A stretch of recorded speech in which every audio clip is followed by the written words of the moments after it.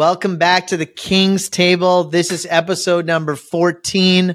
I am your moderator host, Ashish Nathu. I'm joined by my good friends, Mike Ayala and Aaron Amuchastegui. Maddie didn't show up. He's at Disneyland with his girls. Priorities. The dude put his kids in Disneyland before us. I know if it was Mike, he'd be in the corner of It's a Small World line on the pod. He'd be on the boat. We have a lot of things to talk about today. The world is a fun place. There's lots of things going on. But before we get into that, I think we maybe start talking about what we're thinking about doing with the podcast. This has been super fun. We're on our 14th episode. We're enjoying it. We're learning a lot. I think the engagement with the audience has been fantastic. So we're putting together a plan to make this its own home. Mooch, you want to comment on that a little bit? Yeah. And for everybody listening today, you're listening to it on my podcast, the Real Estate Rockstars podcast. But our goal of the last few weeks was to remind everybody that this is one big fun thing we're doing together, but that each of us actually has our own specialty and our own podcast. And I believe that anyone listening to the King's Table should actually be listening to all four of us. So the thing we did the last few weeks was kind of spread it around the other podcasts. And I hope all of my listeners have gone and subscribed to the Millionaire Mindcast and, to The Rich Equation, Investing for Freedom. Like, I hope you guys have gone, and I hope you guys that came from there have come in and subscribed to the Real Estate Rockstars, because we talk about all sorts of stuff, as you've seen by our style and by the things that are important for us and our answers. We're four very different guys. But the magic that we have has become the King's Table. It's been some of the most fun conversations, and I look forward to it every week. It's one of the few things that I have that doesn't feel like a job, but that could be like a job. And so anyway, I'm grateful to be here. We thought, hey, it has to be its own spot. It has to be its own thing. What I learned with the Real Estate Rockstars podcast, which is huge, right? We get hundreds of thousands of downloads every month, right? Pretty incredible, pretty grateful. It's amazing how many of you guys are out there. But it was funny. I remember when I first had a talk with somebody, they said, cool, how do I subscribe to your podcast right now? And there's like, okay, you can click this link, and then there's either Google or iPhone or Stitch, or there's 15 different podcast subscription services. There's also one that goes in my Tesla, like Spotify. And then there's YouTube, and you're trying to grow them. And I think I had two different goals of where I think we should go to. So this was my recommendation, and I'd like to hear from you guys on it. I think we should just push everything to YouTube. And part of the reason I think we should push it all to YouTube is, one, we are talking about topics that deserve discussion. It deserves the ability for our listeners to enhance the conversation, make the conversation better, hear something and say, hey guys, but did you think about this? Because right now it's a very one way. We announce it on the pod. Some people are sending us texts and messages and comments and giving us feedback.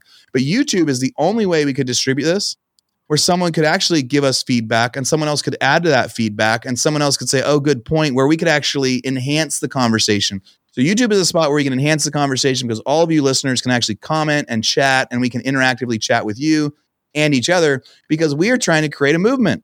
We're trying to do something where a lot of you guys know who each other are. You get to start chatting with each other, and you get to start doing it together. So that's been my vote on YouTube. And I think it's also very simple to say, this is where we are.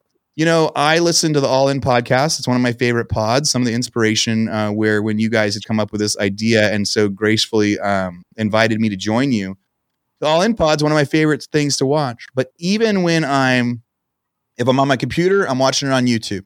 If I'm in my car, now mind you, my car self-drives, so I can be a little distracted. I watch it on YouTube, right? I have my phone up and I'm watching the screen. I love to see the interactions. They don't put a ton of graphs out there, but sometimes, and I think we're going to do that too. But it just feels different. So my vote is we move everything to YouTube. That this is probably going to be the last one that we publish on our pods. And I'm also planning, to do kind of weekly reminders to all my Rockstar listeners to tell you guys where to go find it in case you guys aren't listening to it today. So every week, they're going to hear a little 30-second clip. Hey, if you're looking for the King's Table, go to our YouTube channel, and that's where we are. So what do you guys think about that idea? I mean, some people would say, no, you want to be on as many things as possible because some people have their thing that they love. Like some people only want to do iTunes or whatever. But what do you guys think about my plan or my idea with that? Well, I hate to always agree with you, Mooch, but I feel like the video podcast format is really what's the most engaging format. So even you look at Joe Rogan, you watch the All In. I never listen to those podcasts and just listen. Like I really want to watch. Even if I'm driving, I find a way to watch the video because the engagement and the interaction is part of the conversation. And I think that part is just missing in podcasts. I'm sure that there are certain people that just want to listen to the audio on podcast platforms, but I think YouTube is a great place to start. It's a great place to engage with the audience, listen to them, talk with them, to them, let people comment back and forth to each other. So I think YouTube is a good singular place to get going. We can always copy and paste it into podcasts later, but does that dilute our focus, even our focus on where we're spending time and energy? So yeah. I have no objections to that. Mikey? I disagree. Okay, let's go. Listen. So I don't have stats on this, but there's a ton of people that don't have YouTube Premium. I listen. There's so the All In Pod is one of them. I go to YouTube and I play the All In Pod just because if I can see it, I'd like to. But it's a long, it's a long podcast, and there's a lot of people out there that if you don't have YouTube Premium and you close your phone or you want to be doing something else, like it shuts down. And I just think that I am an audio listener. I don't have YouTube Premium. I can make it not shut down. How do I do that? What do I need to? How much do I pay an extra $10 or something? It shuts down on me if I don't keep clicking it, and I still do it anyway. Yeah. You just need to go get Premium, and then it'll you can make it minimize completely off the screen, and you can keep listening to it. And here's what when you first proposed this, I'm not completely against it, and I agree that we should put the majority of our emphasis into YouTube, but also I think we're just going to miss out on a huge audience that will not. They just won't listen to it because it's on YouTube and it's outside of their realm of current listening. And I think YouTube is the future. And I think if we had to pick one platform, that would be the one to pick. So I don't disagree with the fact that we should put most of our emphasis there, but I do think that we're going to miss out on a large demographic of audience that is just audio listeners. They're on the podcast platforms.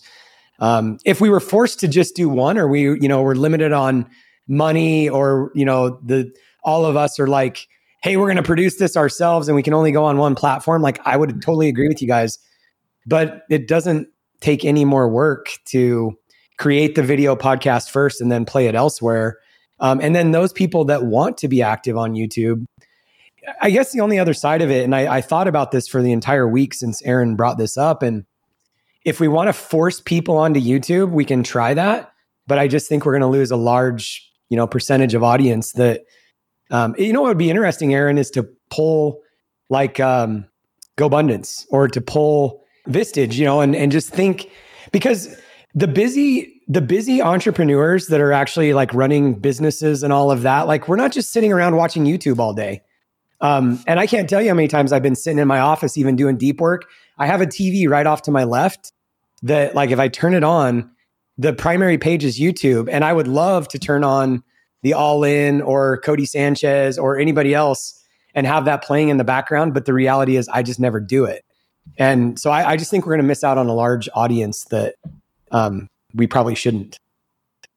I would agree with you that you may miss out on listeners, but the engagement in the podcast is so inferior. The way that, if I don't leave the podcast and text you, Mikey, you can't know whether I like that episode, whether I like that one better than that one, or I had a question on that one that I needed to respond to. So, maybe we should start our own platform for podcast hosting where people can actually engage. You could actually add your comment and your likes live on the podcast. Did we just come up with an idea?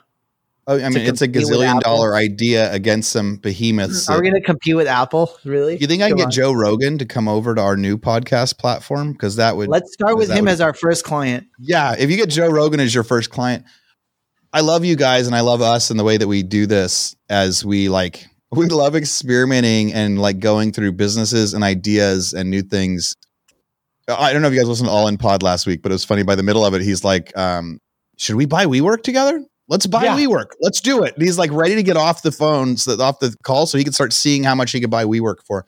And so, yeah. So Mike, your point is it's valid. And it's one of the things I'm considering and thinking about with it. So I get way more downloads on iTunes than I get on YouTube. I get way more downloads on the other stuff I do on YouTube. That's partially where I started. And I just have this feeling or this thought that yes, we would be forcing some people to switch over and try a new platform. But I think we would do it because I think they would love it. And I do know that there would be some people we would miss. Man, I'm going to sign up for YouTube Premium now. I didn't know what I was missing out on. If for 10 or 20 bucks, I could be able to close my phone and have it still be playing. That's amazing. So yeah, I think it's just this idea of it's the future. And when we think about, my YouTube page never blows up as much as it could because the podcast is easier, quicker, and does all the things.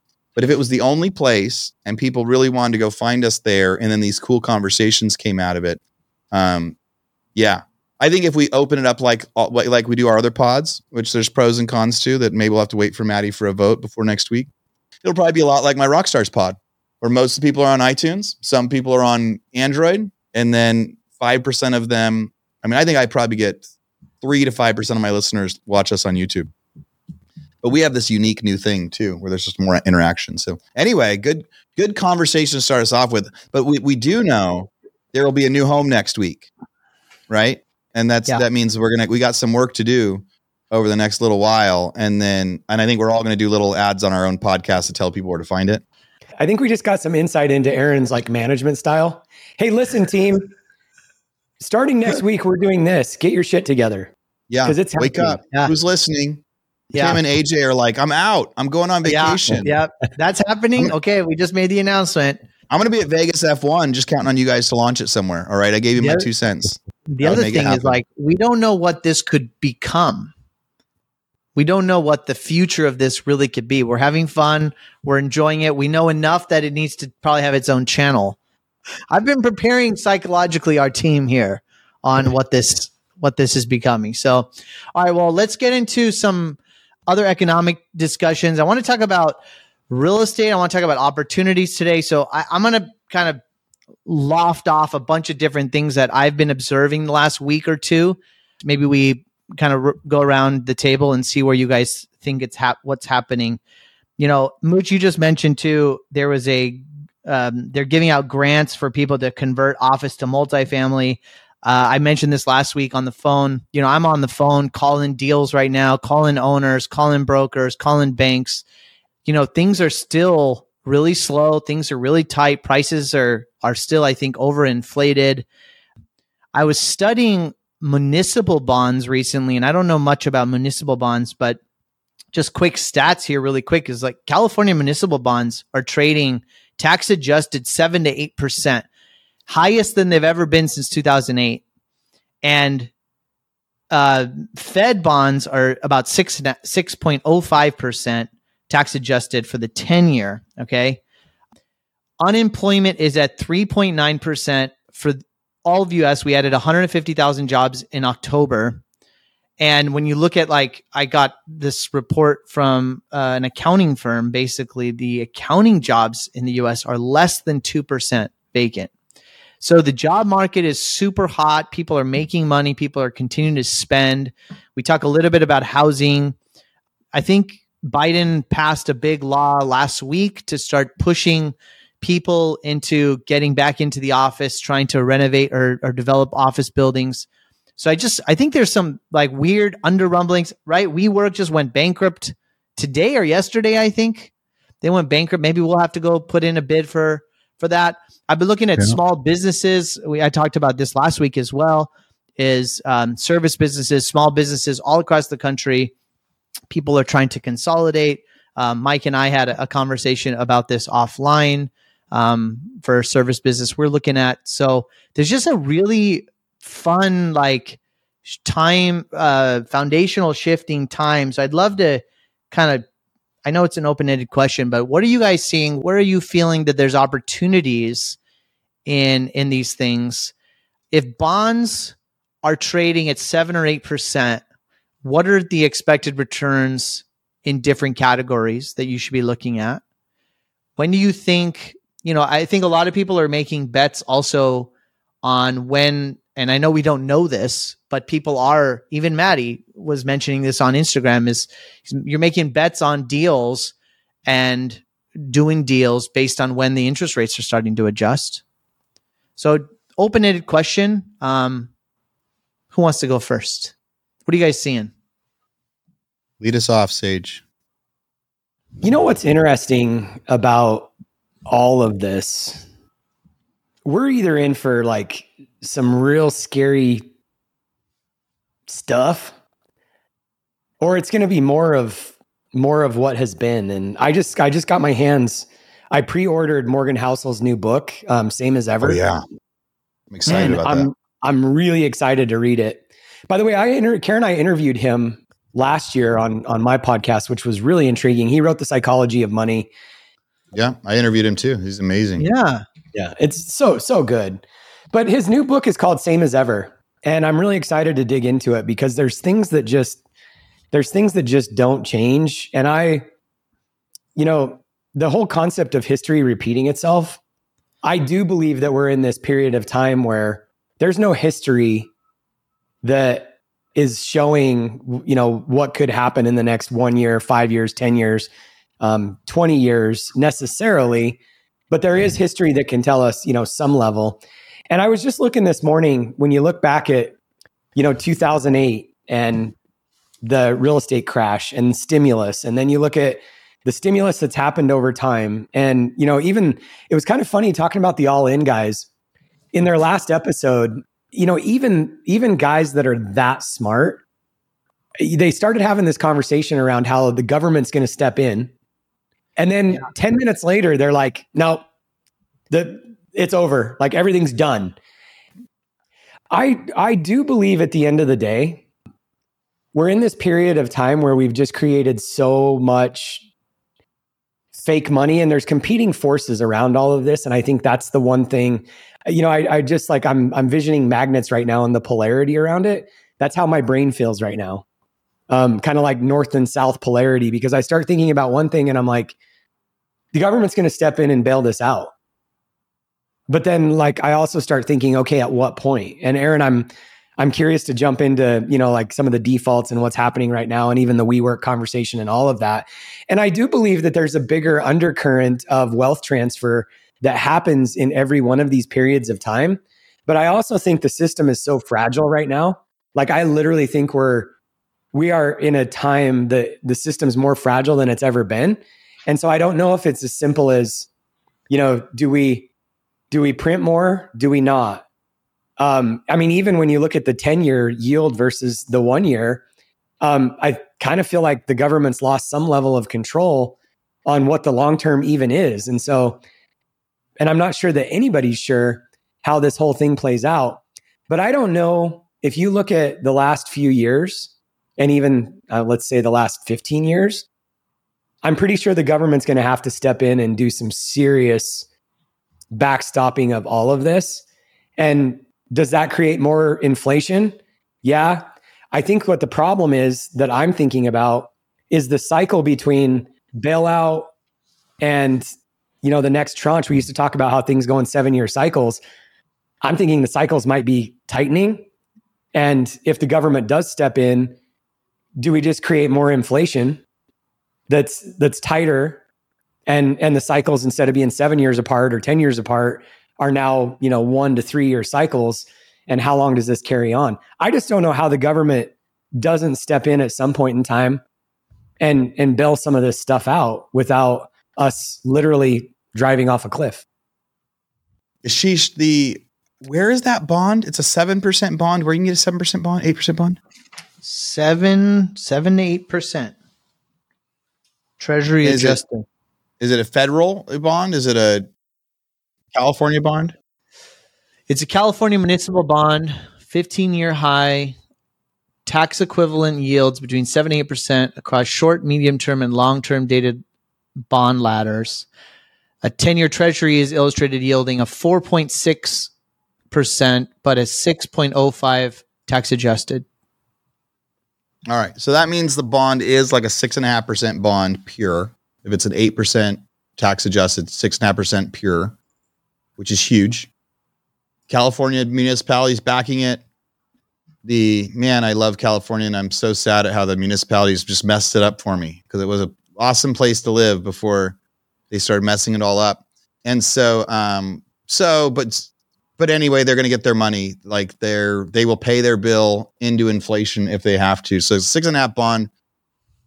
What does that mean? Yeah, people can put people are going to be expecting even more. Like cap rates are going to have to go to 7. Is that risk free, Mooch? Is that pretty much risk free?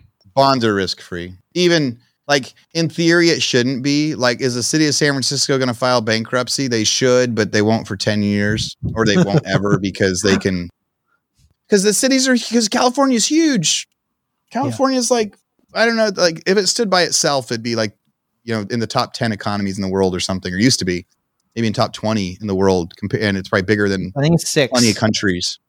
Yeah, 6 in the world. So they'll find a way to pay their debt, just like the U.S. will find a way to pay its debt, even though it shouldn't be able to. There's no actual statistic way. So the bond is free money, or is risk-free money. Knock on wood. And so if you can make 6.5% risk-free, then yeah, if you're going to be into real estate or anything else, you need to be making at least 7 or 8% on your money. And so why would someone even buy a 7 cap real estate right now? It's if they believe there's a big upside. But right now, where it's still a little scary, I think it's even harder to get people to come in and do some of that stuff, to be able to come in. I think I want to talk to you guys about a couple deals, but I think one reason we won't see a bailout this time is because most of the people getting bailed out are super wealthy, rich people. Yeah. They do a commercial office bailout. It's bailing out Blackstone. It's bailing out insurance companies. It's bailing out me. It's bailing out people that like the average voter doesn't give a shit about. Now, there's a lot of pension money inside it. So if they wanted to do a bailout and spin it, they could say, 50% of the teachers' unions' pensions are in commercial real estate assets. And so now we need to do a bailout. That could happen. That could happen. There was a lot of that though in 2009, and they didn't bail out the pension funds. Like they did bail out some banks, but they didn't bail out any of the investment funds. And so maybe they should have. So I would say, I think there's like 80% chance no bailout, because politically people don't think stuff flows downhill. Whereas a bailout of all those rich, wealthy people would actually help the average person pay their bills, because I'll start spending more money, and that whoever I give it to is going to start spending. Like, I think money does flow downhill, and when we lose money at the top, and that's why it stops inflation. I don't think there's going to be a bailout for that reason. I also think that they're seeing this is exactly what they were hoping, and is exactly what happened in the early 80s. I've told you before, my buddy Arnold, great mentor of mine, he talked about in the early 80s, the Fed crushed all of the investors out there, but saved the world.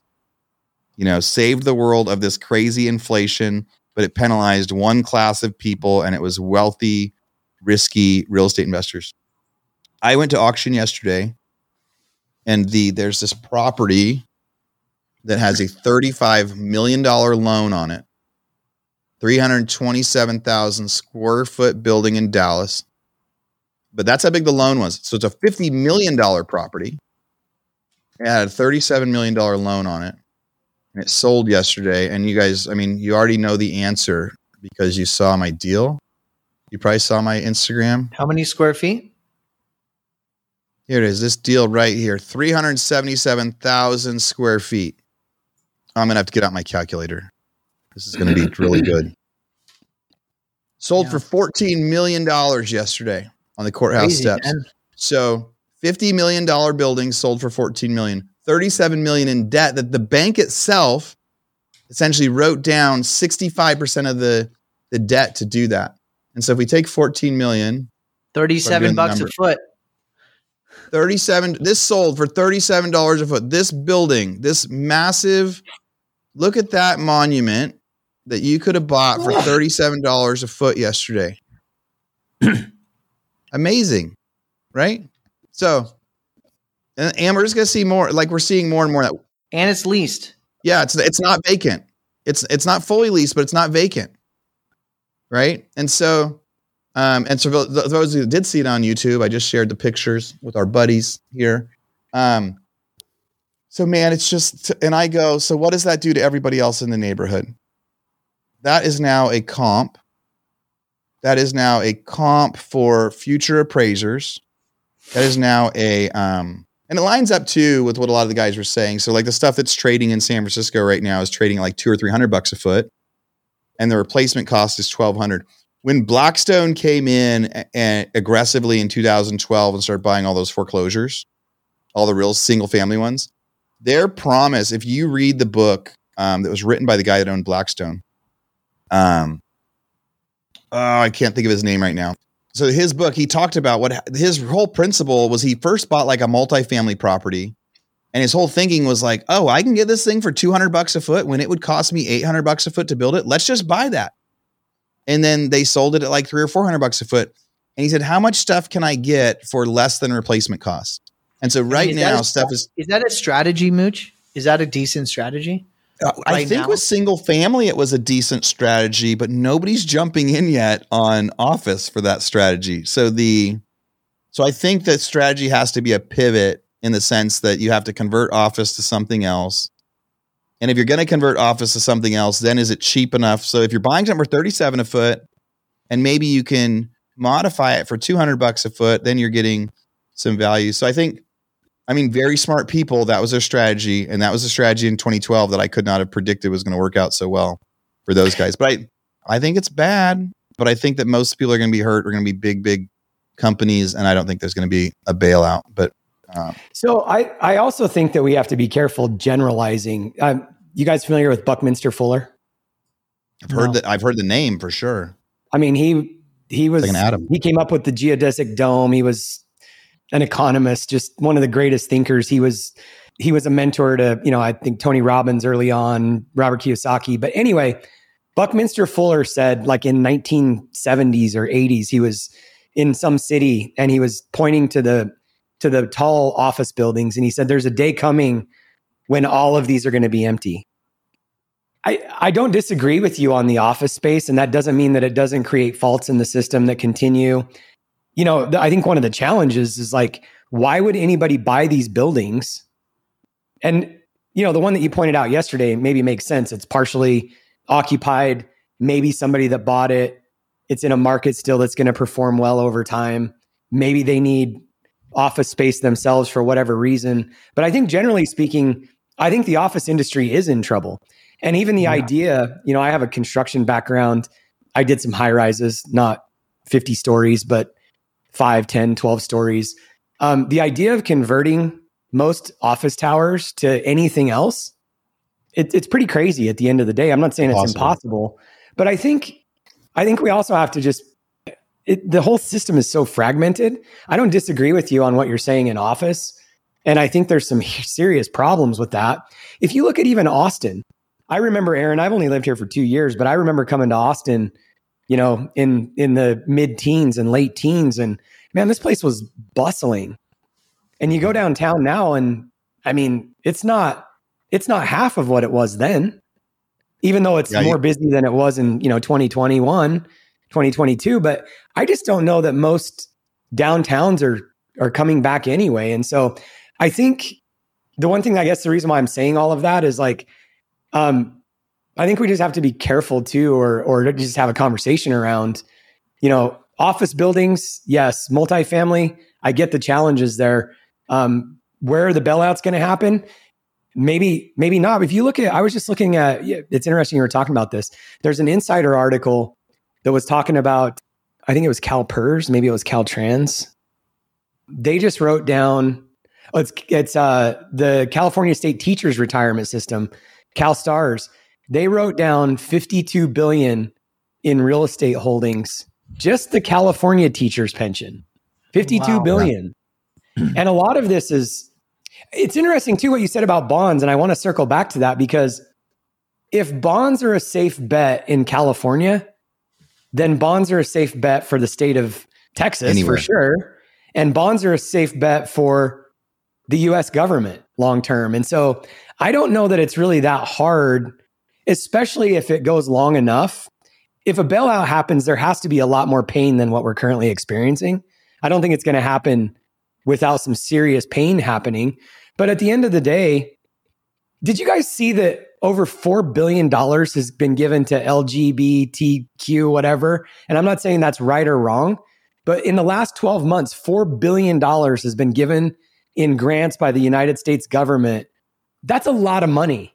Money's just being handed out left and right. And so the idea that the government actually cares what we think about where money's being given, I don't know that that's a valid argument today, because half the time, I'm not saying that I think government's just going to step in and bail out the rich, but I do think that what you said, Aaron, everything is so intertwined now that I don't know that people are really going to throw a fit when it starts impacting their pocketbooks, when their employers are laying off. I mean, there's so many people that are employed, even just in the office space buildings. Think about the janitors. Think about the people that support that. Think about the HVAC techs. Think about the maintenance people that, if we don't step in and help all of this, it's going to trickle down really, really fast to the everyday person's pocketbook, not just Blackstone. What I'm seeing, Mike, and you hit the spot on, is like the distress is not necessarily coming from a lack of occupancy, like widespread. Maybe market occupancies are 20, 30% vacant, but some buildings are 0. Some buildings are 20. Some buildings are 15, occupied, right? So they're empty. But I think that the pressure that I'm seeing, and just transactionally speaking, is that the numbers don't work when your adjusted rate mortgage goes from 4% to 9 or 4% to 8, right? So now you got to get out. And so why would the government come and bail out those people? So there will be transactions in sparsely that either go bankrupt or have to go on fire sales to get rid of. But Mooch, I'd love to turn this back to you. A few weeks ago, we talked about it in regards to your clients or the people that you're seeing. They take all the steps to the very last minute right before they have to go to foreclosure. So what are you seeing sort of on the ground? Because I think the government's not going to bail out large corporations unless they see that it's going to hit Main Street, unless people are going to lose their jobs, lose their homes, not be able to pay their bills. And then we're going to have uprising to the point where government has to get involved. If a handful of really rich people lose their properties, no one gives a shit. But if people are kicking, they can't pay their mortgage and you're having 20, 30% unemployment or 10% unemployment, then you got real systematic problems. So what are you seeing from that perspective? Yeah. I think the other side of it too. So yes, it will trickle down, right? Office building gets foreclosed on. Everybody in that building is now, out of a job or whatever. Right. But the problem with the trickle down in this context, at least, is it'll happen after the wreckage happens on the commercial level. So the government's not going to say oh, we need to stop these commercial foreclosures.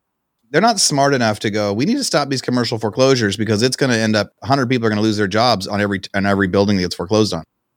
They're going to wait until people have lost their jobs. And by that time, the foreclosures have already happened. So part of me thinks that the damage control and the bailout, by the time Main Street is saying, give us a bailout, it's too late to bail out the commercial industry. We have to see wreckage and right now everyone's saying it's not going to affect single family. It's not going to affect anything else.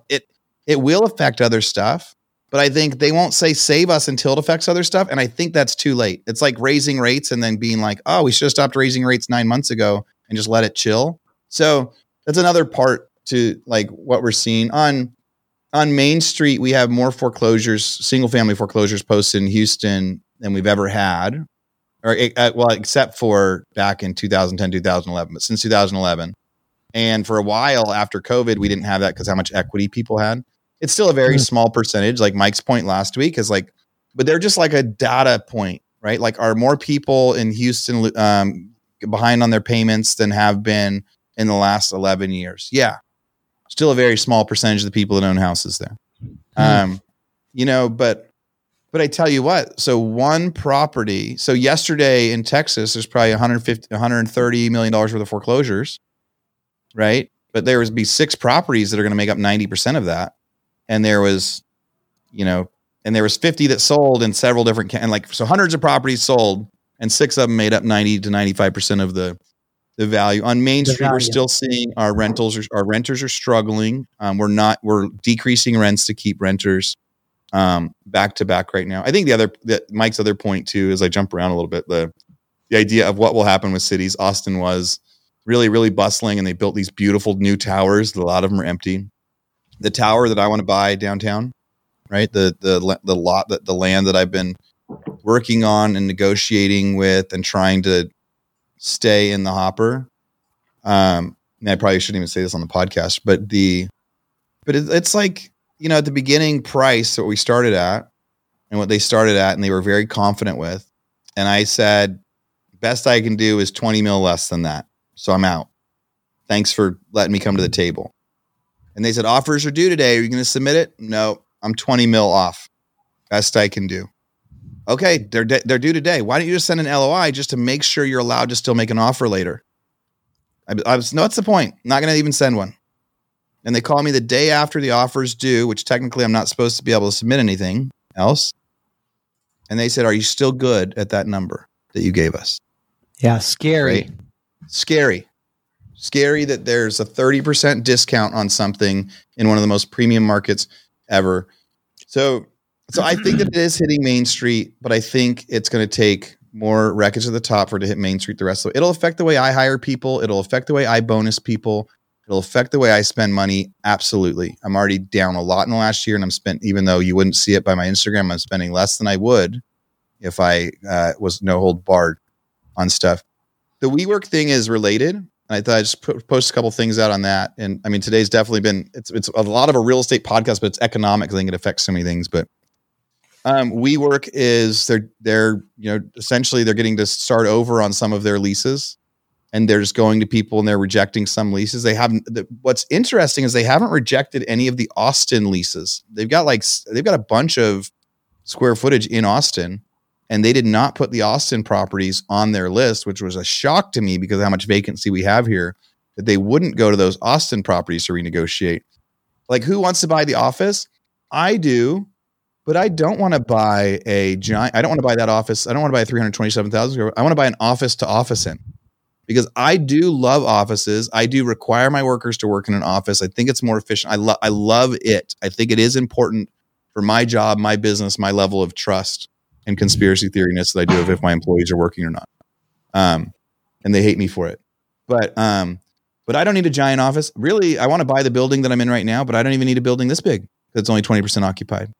So I think end users are going to want to buy it for investments, but maybe if you're getting something for 30 cents on the dollar, then it pencils it at a 20% vacancy or 20% occupancy rate. I don't know.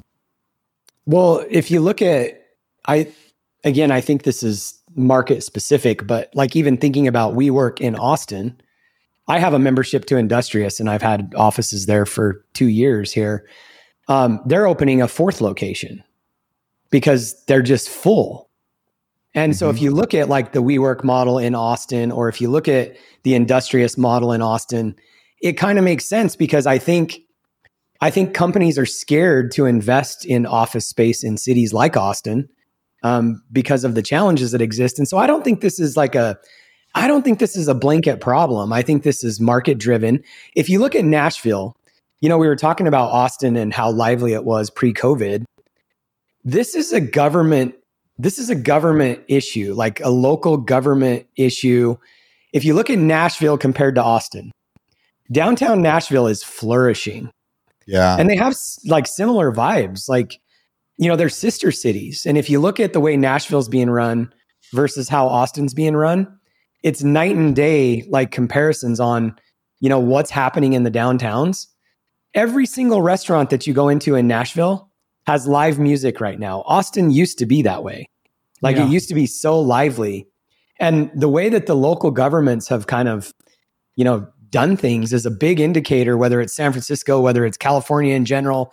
Aaron, I can't remember the billionaire's name that said this in 2020 when he was on a GoBundance podcast, but he was talking about, he lives here, but they moved from California. And I can't remember his name, but he was talking about how, this whole idea of globalism, like the United States competing with China or different areas, it's going to continue to go on. But he said, we're coming into an age where states, we're not talking about globalism anymore. We're talking about state to state competition. And so I think some of that weighs into it. The thing that I want to circle back to too, and by the way, I don't disagree with anything that like Aaron's obviously a brilliant, person when it comes to real estate and everything else. I just struggle with, even when we talk about bailouts, I think things are changing so quickly in this day and age that when we think about a bailout, like what happened in 2008, this was a crazy transition from, it was George Bush to Obama, right? And Obama got like the credit for all these bailouts that started happening in late 2008. But the reality was he was on the tail end. I mean, he just took over what Bush was already heading toward. So this isn't a Democrat, Republican type thing. But when we think about that level of bailout, as you were talking about it, Aaron, I mean, it could be as simple as flipping a switch. How fast did we go from 3% interest rates to 7-8% interest rates? Pretty damn fast. If there's a real problem and a real fracture in the system, it could be as simple as just turning that backwards the other way and eliminating some of that future blood and chaos that's in the streets too. And I'm not saying that may or may not happen. I'm not that smart.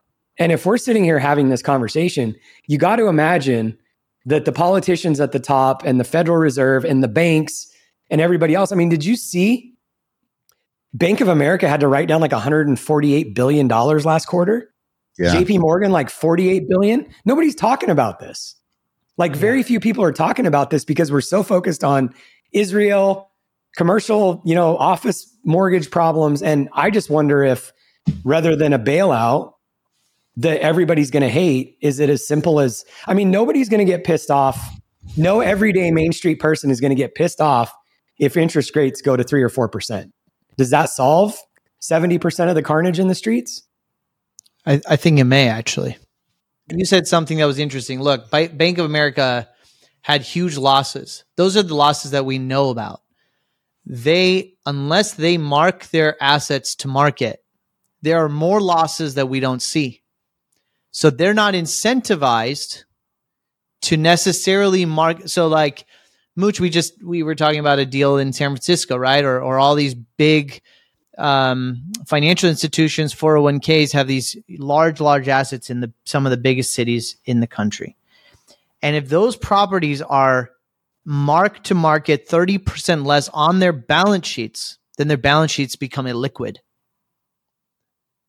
So they're not incentivized everyone's holding on for dear life. So, and when those banks go bad, this is exactly what happened in 2008, we have a problem. So I think interest rates, it can be a very powerful lever. I don't think, Mike, though, that it'll go down as fast as it went up. I don't think it would. I don't know why, but that doesn't mean it shouldn't. I'm not even saying that it should. I'm just saying it's a lever that doesn't have bailout behind it. I'm just saying, like, we're in such a chaotic time that who knows what the hell they're going to do. But I only think it's such an important lever right now because it really, if you look at all our friends, all our people that are investing not only in real estate but in businesses, that lever is actually a really important lever in looking at deals, in making the numbers work, in penciling. Like in our industry, nobody's building anything new. If you're trying to build a new hotel, forget about it because you can't get penciled on a new construction loan. Forget about it. It just doesn't make sense anymore. It's cheaper just to buy something under replacement costs, right? Than to develop something.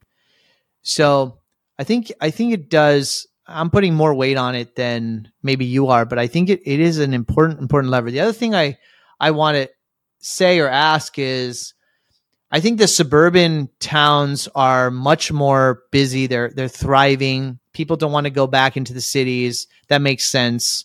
Work from home is here to stay. We can make that argument. some cities are doing better than others. Okay. But are cities ever going to really go away? And so if you're, we talk about this on the podcast all the time, is what can you do about it? Spending time in the cities that are distressed, is there an opportunity there if you have a long-term view? If you're willing to sit in San Francisco and buy things at 20 cents on the dollar and wait for 10 years, is that a smart play? Is San Francisco going to really stay a zombie land forever? Well, Aaron said this earlier. I'd rather put money into a 7% bond for San Francisco than sit on a freaking building that might come back in San Francisco at some point. So I just think the majority of real estate investors have more of a cash flow mindset, even the big guys. I don't know that anybody's going to want to sit on this stuff. So I don't. It's like buying at a fraction of replacement cost is a great business plan when you know that eventually somebody wants the product. And it is this question of let's say San Francisco gets the most amazing economy again ever. And people flirt, let's say best case is it gets back to people loving being in California and they're starting businesses there and they're hiring people there. And people say, I am moving to San Francisco for my new job and I'm excited. And the businesses for some reason say, let's have headquarters in San Francisco instead of Texas, even though we've got income tax because it's that much better. Will those offices be full again ever? And I can't picture it. We said when COVID first hit, hey, the cities are done, and they're not quite done. Austin has come back a bit. The condos have come back from where they were. A lot of the real estate hasn't. You guys are really brilliant guys. I think that when you talk about, yes, what is the simple answer? It is lowering the interest rate back down. Lowering the Fed rate back down would fix a lot of stuff. Joe Lonsdale is the billionaire you're talking about, Mike. Brilliant man.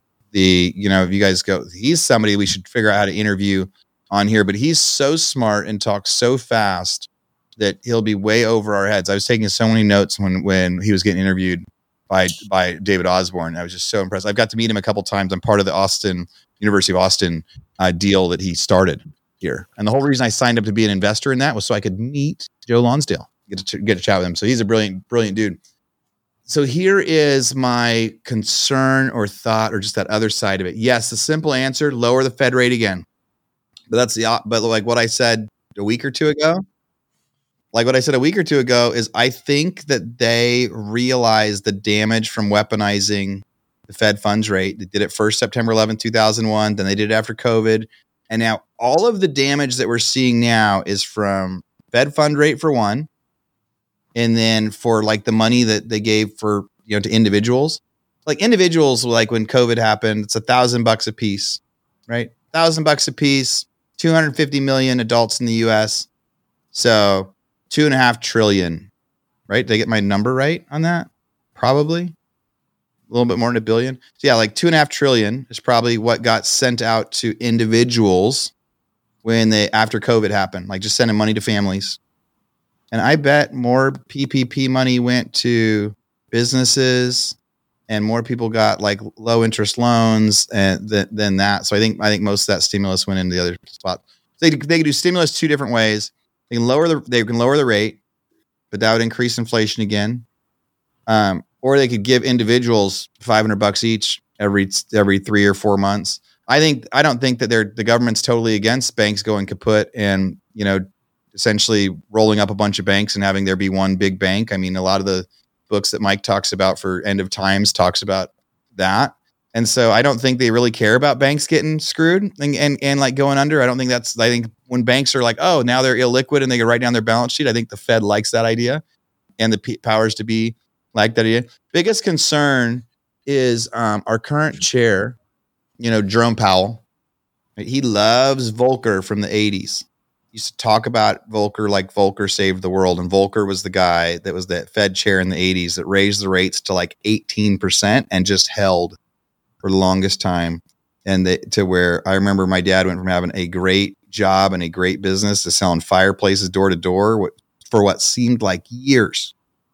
It went from being a very wealthy, a pretty wealthy family to I wasn't allowed to drink the milk because that was for him. So, I don't know. I think there's lots of different, predictions wise. I would love it if rates get lowered again. And if they do, everything goes back to normal pretty quickly and money starts getting printed again. But again, I think the people that benefit the most from that are guys like us. I think it takes too long for Main Street to feel the benefits or the pain from these actions. I think if they want to benefit Main Street, it'll be like tax credits, easy tax credits, easy tax-free. Because they could do that in a heartbeat. Why haven't they bailed out, Lahaina, Maui right now? Could easily, because just like you said, Mike, flip a switch, turn PPP back on, just like they did when 2020 happened, and every one of those business owners could be paying everyone's salaries today. And they haven't done anything for the people in Lahaina. And that's one where I think everybody in Maui, nobody would argue with that. Everybody like, cool, that whole city burnt down. Now you're paying PPP to keep everybody employed. Cool. I think but maybe not enough people care. Nobody cares. And by the way, I'm not advocating for PPP. I don't think. No, I know, dude. Yeah, I don't think the government. I don't think the government should do anything. Like, I think the government should. I'm like with Vivek a few weeks back. Like, shut 75% of them down. So I'm not arguing for it. But you think it's going to happen? So I think there's such a mental game to all of this, and I think they've been trying, from an inflation standpoint, I think they've been trying to slow us down. I think they've been trying to slow down spending. I think they've been trying to do all the things to get inflation down.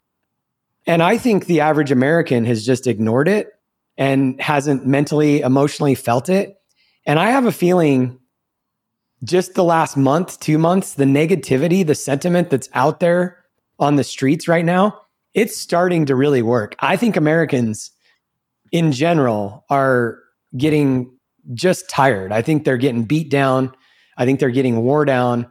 And I imagine if we fast forward one quarter, 3 or 4 months, I bet you January or February is going to be a very, very dark period of time if things stay the way that they are right now. And so even when we talk about Main Street and the fact that we think that politicians are so driven by what Main Street thinks, I have a feeling that if something doesn't change, Main Street is going to be pulling out the pitchforks in the next 3 or 4 months. And I think even just from a psychological, emotional standpoint, I think everyday Americans are still dealing with the repercussions and the ramifications of traumatic mental things that have happened the last 3 or 4 years. And I actually think that we're going to come to a culmination in the next 3 or 4 months, that if something doesn't change, forget about, I get what you're saying, Aaron, and I agree with you. Like, the fact that office buildings are getting, mortgaged off at a third and people are losing 50% of their equity and big pensions and all that stuff. Nobody cares. But when it really starts impacting us on our own emotional level, which I think it's starting to, and I think Americans are feeling it. You've been saying it on credit cards. You've been saying it on default rates when it comes to vehicles. We've been talking about this. And I have a feeling that Main Street is going to be really up in arms in the next few months. And we're going into an election cycle too. And so I'm not arguing for PPP. I'm not arguing for stimulus. I'm not necessarily saying that, I would love for interest rates to drop too. But I think Main Street's going to be up in arms. And I don't think it's just big money that's going to be feeling the impacts here in the next few months. I think it's everyday Americans that are finally maybe starting to come to terms with, we're in some real trouble here.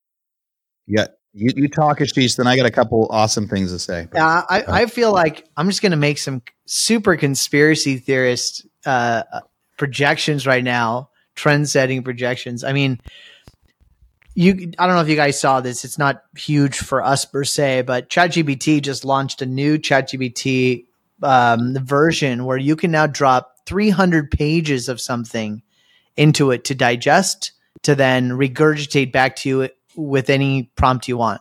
So if you have a huge manual or a research book or maybe even a 300-page textbook and say, prompt back with that much content, it can now process it super efficiently. I just feel like the, AI, ChatGPT was pretty much launched to the world a year ago. Only a year ago. And 100 million people use that thing every week. Okay. We're not seeing significant unemployment yet. But if we do, just like what happened in COVID, just like what happened in the pandemic, you find reasons to cut. If business is bad, you find reasons to cut. If things are not good, you cut costs and you find a way to be efficient without adding those costs back. And is the government going to try to figure out how to bail out companies, or are they just going to figure out, you know what, we just need to have some universal fixed income salary program where 10% of the employment force is always on some fixed low income salary? They're generally unemployable. And that number goes from 10% to 15% to 20% over periods of time as,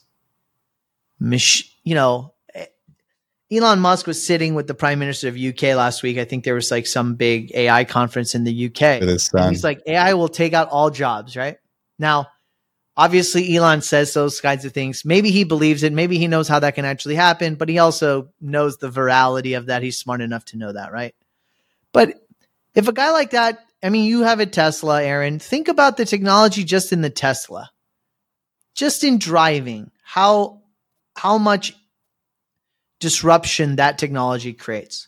Now you talk about significant categories of employment, bookkeeping, financial reporting, all of that can be slowly taught to systems and technology where human curiosity or human interaction or creativity is just the top 5%, top 2% layer. That's it. Majority of the heavy lifting is done. I'm not saying that I'm promoting this. I'm just saying that this could be inevitable. Well, it is inevitable. And, I mentioned this on a pod a while back, but I remember having a conversation with my pod in GoBundance pre-COVID. The whole conversation then was modern monetary theory. And I said this again 6 weeks back, but everybody was talking about MMT. And all of us are like, that'll never happen. Like, we'll never, that's what you're talking about, Ashish. Yeah, it doesn't matter. That's what I was really saying too, when I was saying that bailouts are not, it's not necessarily what we saw in 2008 when we think of bailouts. If we all of a sudden just put everybody on a fixed universal basic income, UBI, everybody pre-COVID was like, this will never happen. And then COVID happened and everybody was like, give me my money. We went to basically universal basic income for a little bit. We did pretty much, right? And, to your point, Ashish, like, and Aaron, I agree with you. Like, Main Street is not going to allow the government to do what they did in 2008 and just bail out the big corporations or the big Blackstones when it comes to real estate. However, if you give everybody $1,500 or $2,000 a month and you lower the interest rate, that really helps multifamily owners. That really helps employers. That really helps a lot of people. And it's just, I feel like what's changing in front of us, Ashish, you were talking about technology changing so quickly, but things have changed so quickly in the last few years that, again, pre-2020, we were arguing about how MMT will never work and it's not possible. And then it happened. It hasn't been consistent, but I agree with you. That's where we're going. And that is a major form of bailout. And guess who's happy at the end of the day? 60% of Americans. Everyone. The basic income is probably the solution for a lot of different stuff, which means, but stuff has to break a lot further to get there. Mm-hmm. There's that one movie where everybody just lives with the VRs on because life sucks and they can't afford to go anywhere else. Oh, yeah. Ready Player One. Dude. Yeah, no, Ready Player One is not that unbelievable to me. I went to South Africa and you drive through this area where there are hundreds of thousands of people living in tiny cardboard shacks, one right next to each other. And what the government did there was they gave every one of those shacks free satellite TV. So all these little shacks have shacks built out of cardboard and wood and metal slats, like just stacked on top of each other. Like, you got to look up a picture to see it in South Africa. Every one of them has a satellite TV because they're like, look, if we can just get them to sit inside and watch TV, they won't fight and they won't care about the fact that they're living in crazy, crazy slums. Ready Player One is just that later, just with the technology we have now. Just with the VR goggle. A little bit more. I think we're going to know a lot about this. I think that I've got a quick thing, and I think maybe we can change the subject and close out the pod today. But so we're going to know in 2 weeks, right? It's Black Friday. We're going to know in 2 weeks how everybody's feeling. We're going to know how much money they spend for Christmas. We're going to know where the pinch is, because essentially people will spend whatever they can, but it'll be a real clue on how many bank accounts are actually empty. I know 2 or 3 people recently got cars repoed. Like, just got cars repoed, just couldn't pay the bill anymore. They need the car. They need the car to go to work, but they got repoed because they can't make the payment. So I think we're going to know in 3 weeks how bad it is.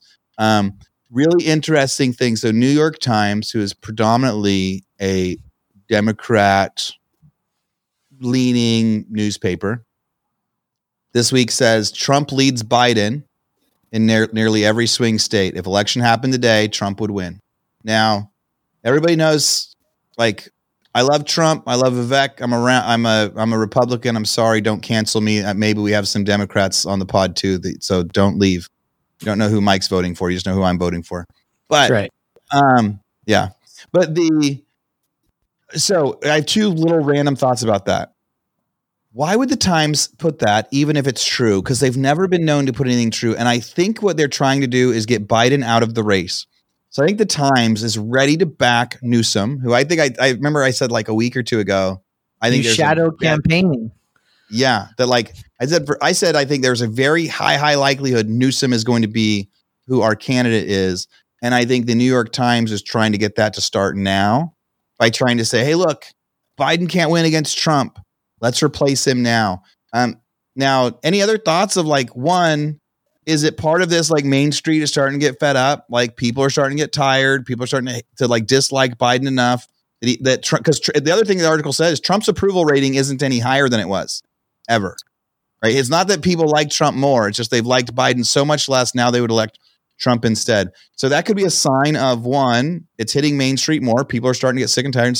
So that could be part of like backing up Mike's theory on that or thought on that, which I don't disagree with.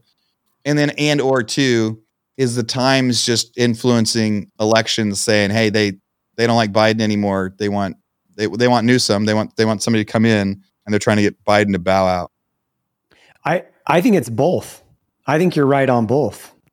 I think it's Newsom. I also think. Did you guys see that DeSantis's top donor is considering pulling his funding and moving it to Trump? What's really interesting about all of that? And Aaron, I think you're right on both fronts. I think you're right on Newsom. I don't know how Biden could. I don't know how he could win again, but also like Trump. I mean, I don't want to piss everybody off, but like, can we really elect a president like that again? And I think he did great things, but it's just so much chaos. We're just asking for more of the same. And I think, I'll just throw this back with this. I think Americans are really beginning to understand that 80 to 85% of us agree on a lot more than what we've been led to believe the last 15 years. Yeah. I think that 80 to 85% of Americans actually probably agree on the majority of the most important issues. I'm not talking about abortion. I'm not talking about, I'm not talking about the extreme far issues. I'm talking about everyday things that actually impact Main Street. I think most of us agree. When was the last time you sat in a room and actually argued with? I don't get into arguments with most people, even, and maybe it's because we're in an echo chamber a lot of times. But honestly, like most of us agree on most things, and I think the average American is starting to understand that we agree on and we care about. And we're in the same boat on a lot more things than what crazy Biden and crazy Trump would want us to think. I feel like I don't know enough about the political strategy of how all this stuff, and I know we've professed about it here on the pod, having Vivek here, and we're having fun talking about all this stuff. But I just feel like we're at a place where we get what we freaking deserve, man. We're going to get what we deserve. If we don't start stepping up coming to Jesus here, coming to some truth here about what we really want for the future of our country. Because we're just going to get more chaos, probably more than the last term. And policies aside, there are other people that can execute policy also. But just the circus of it is like that. If that's what we want, that's what we're going to get. So how is Nikki Haley almost to DeSantis's poll level? And I guess doesn't matter. It says, that's a good sign too, right? Says she's electable. Yeah, it says Trump still has a 56% rating out of, for Republican candidates. Beginning of the year, it was 45. So he went from 45 to 56. So Trump's approval rating is going up every month as far as the poll rating of if he becomes the Republican nominee. DeSantis was at 35 to Trump's 45 at the beginning of the year. So pretty close, right? Trump was at 45, DeSantis was at 35. Now DeSantis is at 13. Like what went so wrong for him other than being second place too early? And like, how is now Nikki Haley, who was at the beginning of the year was a 1%, is now 9% to DeSantis 13. It's just going to be really interesting. And then, it doesn't happen very often on the Democrat. I think partially New York Times will jump in now because it doesn't happen very often where a sitting president isn't automatically the nominee. Because it's kind of rude to run against him. It's rude to step up. Like when Republicans had Republican presidents, we didn't go back through the nominee process for time around 2. It just gave us an extra year to root on our guy. And we would let the Democrats fight over each other. And doesn't he lose a lot of power if that happens now too? Like if they say that by January or February, like he becomes lame for a year? Yeah. Yeah. Right. Exactly. Yes, you don't want to, as soon as you're getting replaced, you got that last year. Yeah. No one's going to agree with you. Everyone's going to veto everything you want to try to accomplish. Like we'll just wait for the next guy. That's the lamest part about politics anyway. You get the president gets elected for 4 years. And if you don't have on either side, I don't care. And if you don't have the backing of the House and the Senate, nothing happens. And then if you ever do get a chance to do it, you've got 2 years max. Like what was it? Maybe the second, I don't remember if any part of Trump's he had the House and the Senate and Trump. I know that Bush's second campaign after September, I think he had a 2-year period where he had them all. I don't remember if I also think Obama had them all at one point. So you get 2 years to get stuff done. Wow. And 2 years of fighting. It's just ludicrous. It's frustrating, but it is what's easy about the issue that you bring up, Ashish, is that if they decide to go that route, it doesn't have to be like a lame duck 1-year presidency because he's basically incoherent. And I mean, he could die and nobody would question whether he died or naturally why or not. He died. Yeah. Why he died. I mean, he could fall down airline steps and it doesn't have to go that route. So I think if they're really positioning for something like that, it could happen. I'm going to just say this, and I think this goes back to the centrist, more of us being centrist than what I think most of us would be or have thought. I think this goes one of two ways. I think we either face the writing on the wall and deal with what's coming to us, as you kind of said, Ashish, we deserve. This has been going on for a long time. Everything that we're talking about has been going on for a long time. And we either get to a point where, we decide to deal with this, and that's very, very challenging.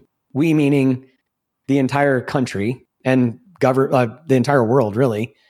By the way, I think I said this a while back, but our central bank, the Federal Reserve, is actually in a better position than the majority of central banks. When you look at the debt to GDP of most central banks, we're not even anywhere near the European Central Bank or Japan's. So everybody kind of focuses on us, but we're not even in the worst position of all the central banks. So we're kind of in it together. Anyway, to make this comment as simple as possible, we're either going to deal with the pain and the death and destruction of the financial system, or we're going to continue to do what we've been doing and keep riding this easy money train as long as we possibly can. And I just don't know that anybody wants to deal with the negative side of this. And so I'm not saying it's going to be easy times ahead, but I think all of the things that we don't want to see are going to come to play, because I don't think that any president, I don't think that any Senate, I don't think that any House of Representatives, I don't think that any governor really wants to deal with what has to be dealt with. And so I think we're just going to keep on pushing the era of free money until the system breaks on its own. All the money's made in the dirt. All good. It'll probably have to get this may be the most amazing time ever, because we may see these giant commercial foreclosures that will create havoc on the street, and they have to get foreclosed on first before the damage happens, and it's too late to fix it and too late to do the bailout. And then you actually see some change. And that's probably, isn't it sad to think of, like, the happiest thing that could happen is just pure like chaos in the streets, because then you can keep it going. Well, guys, I think we probably need to close out this show. For listeners that sat through I want to channel my inner Maddie, because in honor of him not being here, all this negative angst, all these predictions we're talking about. Look, I think the bottom line is if you're an entrepreneur, you're listening to this, if you're a go-getter, man, this is the time. This is the time where you lean in, you learn, you stand tall, be patient, build relationships, learn new skills. Just don't keep doing the same old crap, because that's probably going to end not good, right? There's definitely there's just big trends that are changing and plates are moving. So don't just assume that you're going to walk away from this completely clean and unscarred. But I'm really excited. I've shared that here. I'm really excited. I'm in a really good season. I feel like I'm ready, man. I'm ready for whatever, not to say that I'm wishing everything falls apart, but I'm ready, man. I'm ready for wherever that opportunity is, or starting to position more and more. I also want to say that it's important to go back to basics. It's important to go back to one-on-one skills. Mooch, I was talking to you about somebody I'm reading a lot about right now, like going back to getting teachers, reading more books, going back to like the one-on-one steps, focusing on customer journey, focusing on customer service, value proposition in whatever businesses or even as an employee.